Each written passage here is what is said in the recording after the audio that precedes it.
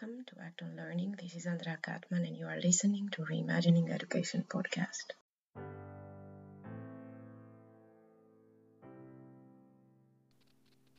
Hi, welcome. Welcome. I'm very happy to have you here.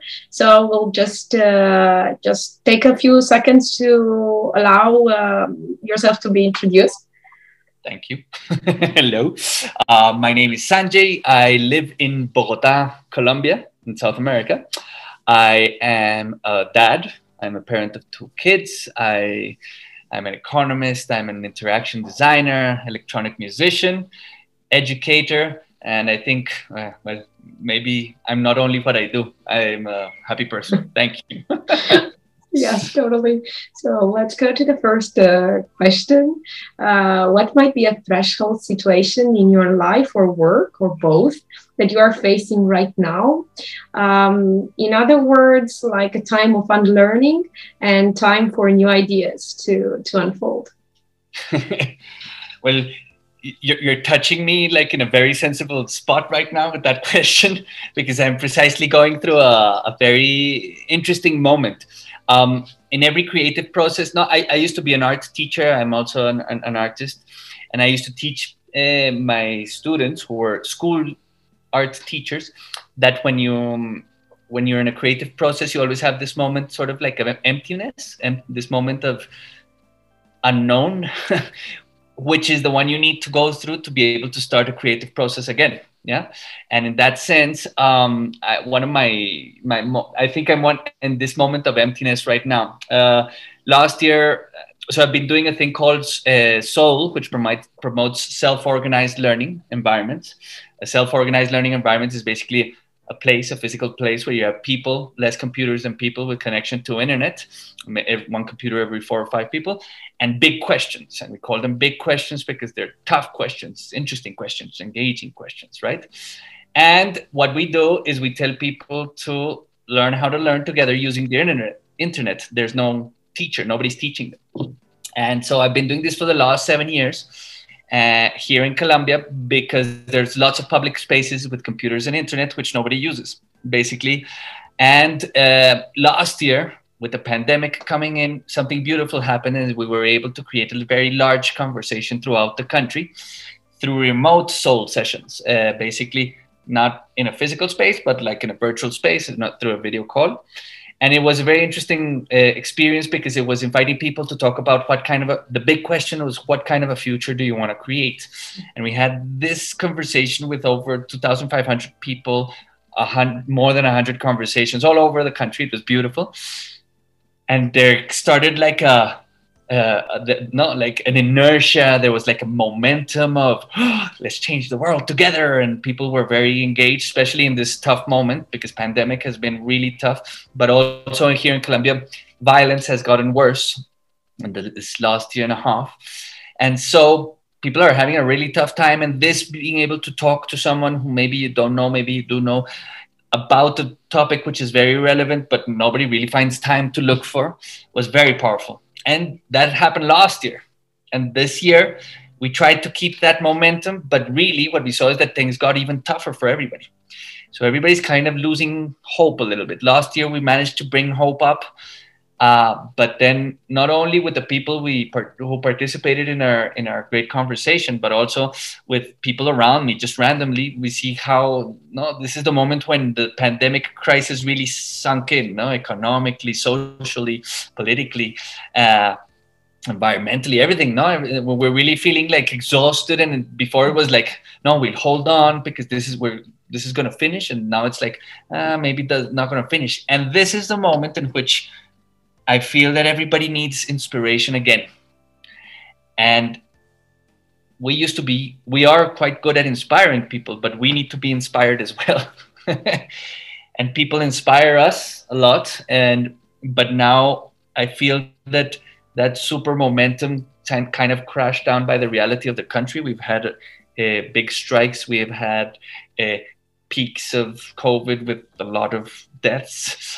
And what happened was basically right now we're in the threshold of what is the next thing we need to do? We know people need inspiration, but how do we do that in a massive, simple, loving way.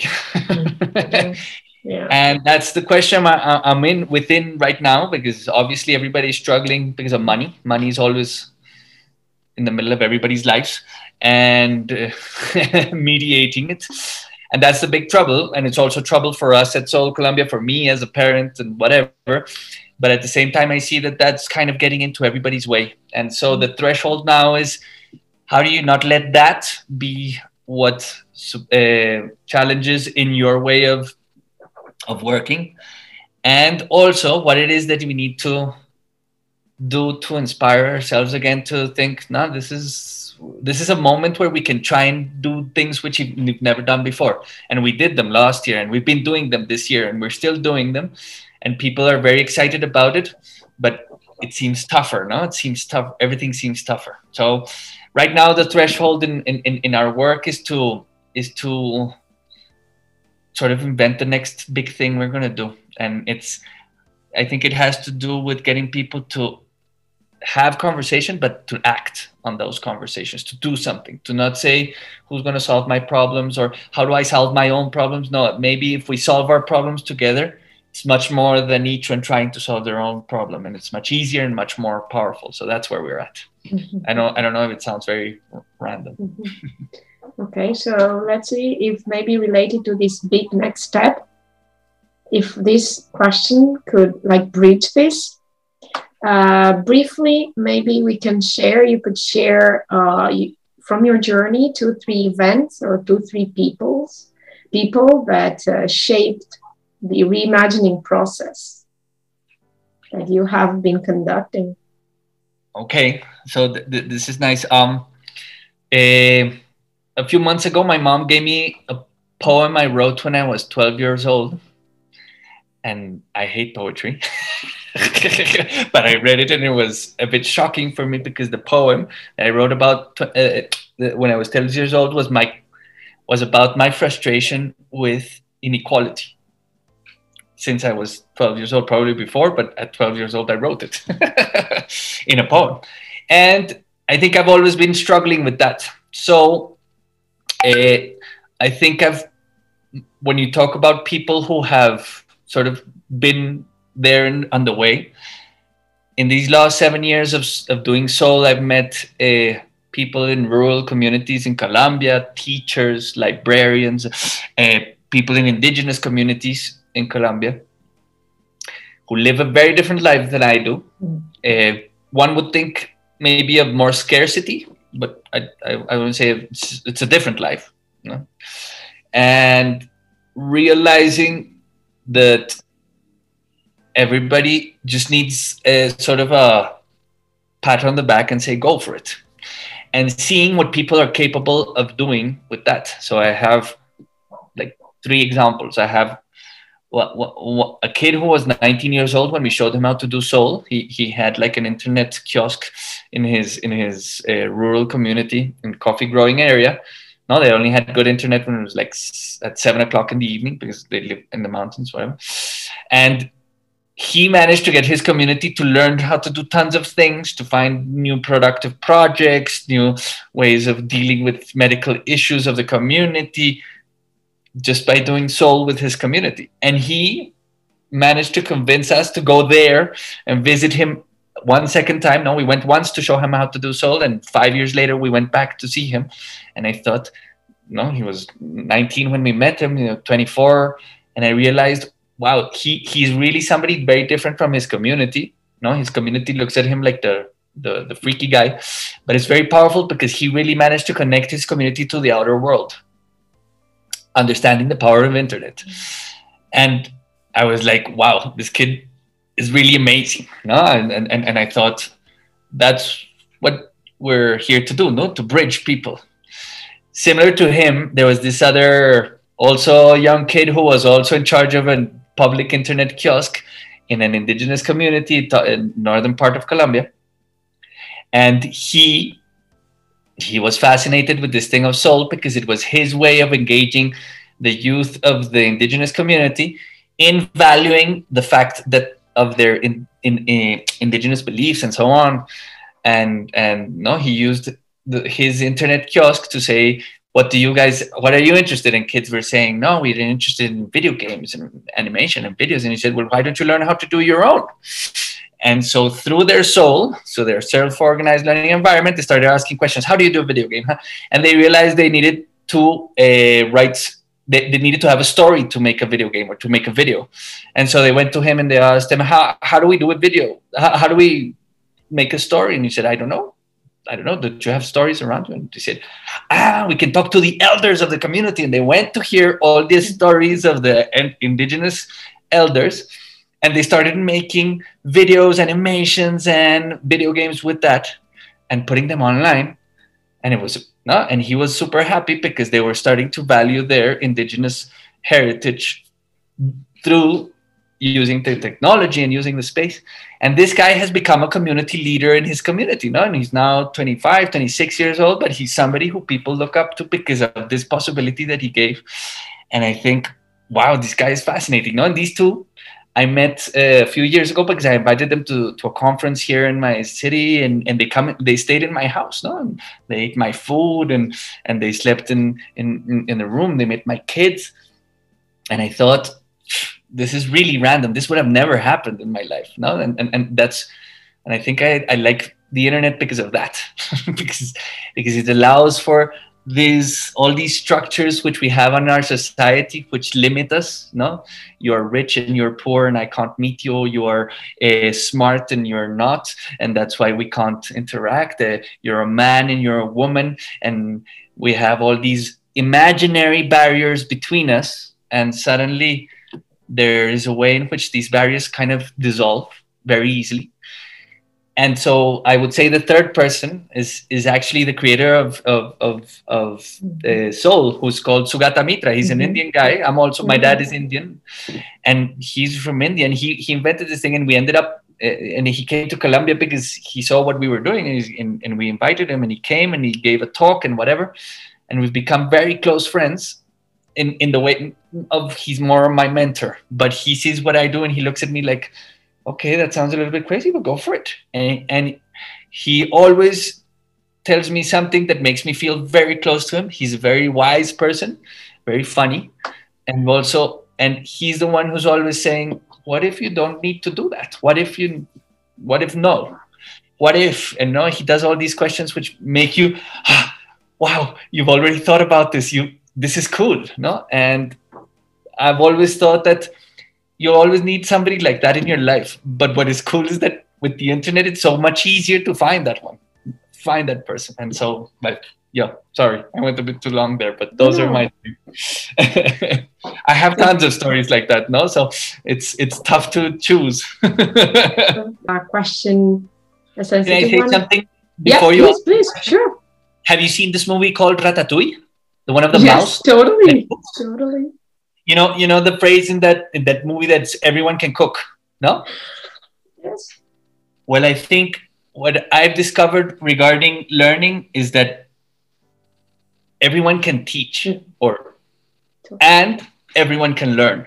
Mm-hmm. And so when in all these examples, what I'm trying to say is there is this thing of you do learn. It's tough to learn alone, no? To be a self-taught, I think it involves an amazing discipline, and it's really rare. It's much more fun and much easier to be self-taught, like in groups, no? And I do say I think I'm a fan of the internet because I feel this is the way in which we are being able to find somebody who can teach, somebody who can learn in a very random, open,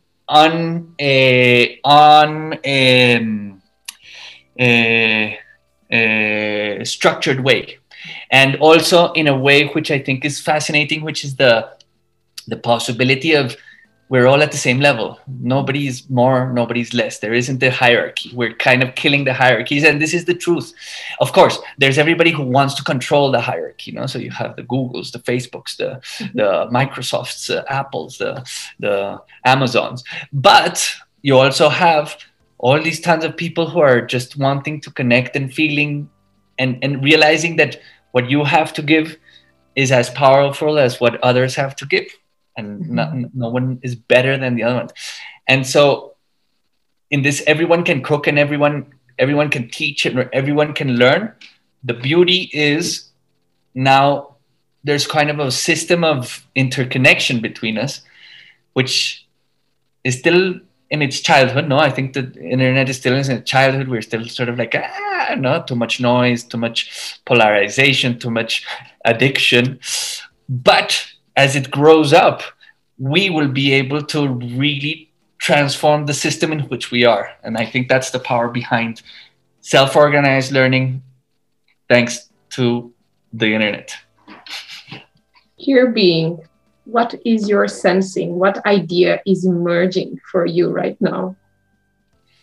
Having this last phrase in the mind that the internet is transforming the self-directed learning and how we are all learners. That there's always in the system components in the system which are resistant. No, everybody's saying, no, don't change it for me. Or I'm happy in the way I am taking control of this. There's always a kind of a need for control. Self-organized learning is about letting go of control, basically, which is kind of doing the totally opposite as what education has been doing for the last 300 years. Education is about control. What do you need to know? What I want you to know? How do you need to know this and why? No, I'm going to give you this education because I need you in this part of the system. I'm going to give you this. I'm not going to give you this education because I don't want you to mess up my system. And so what I think is interesting is my sense is that there's a beautiful possibility in this moment of humanity which hasn't happened before.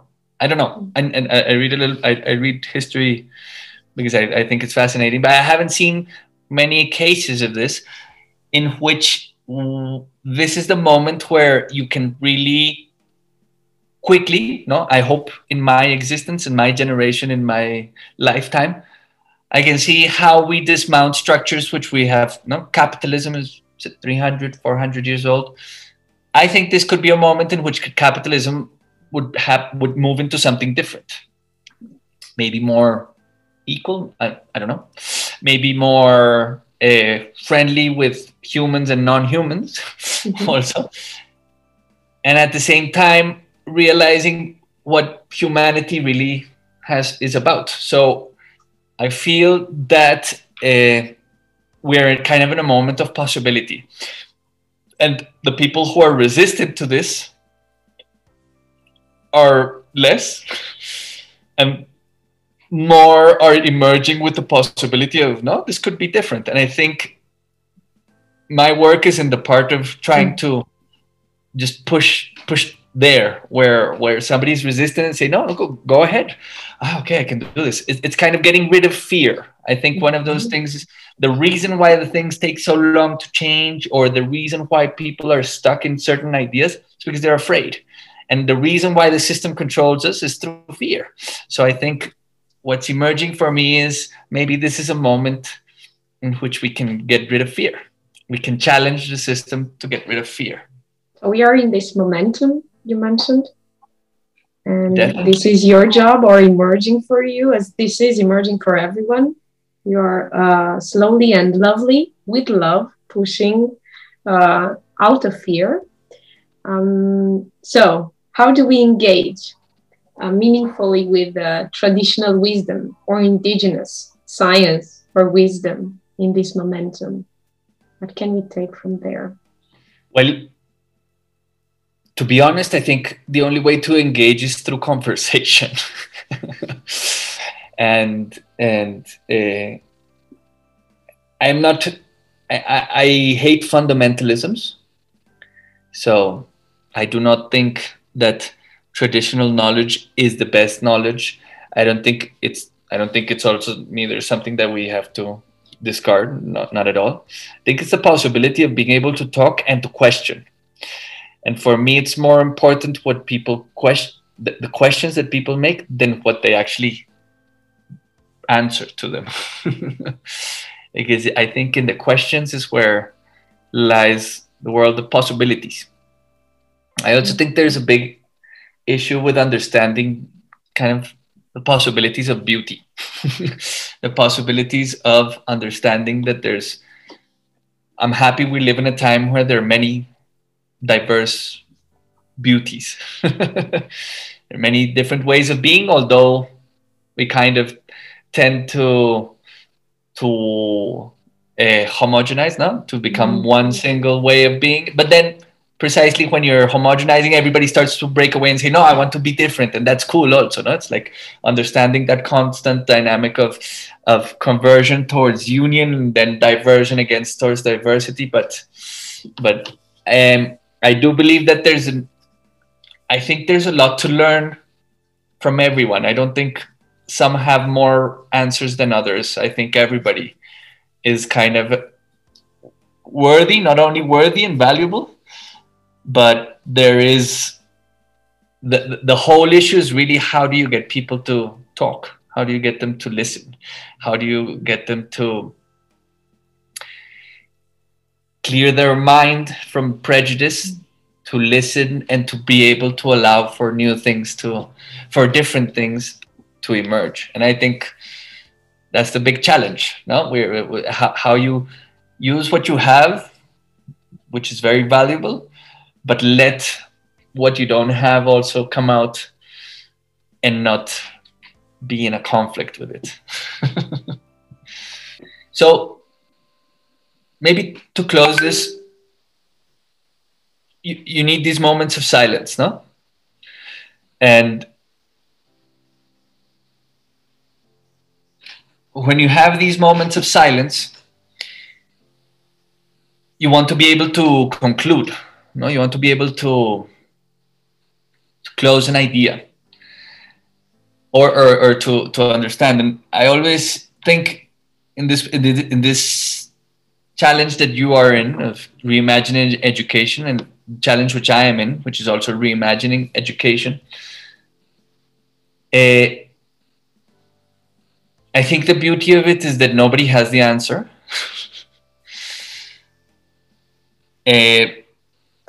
But what we do have to aim for is to try to get everyone involved. Everybody should be able to have a say, no?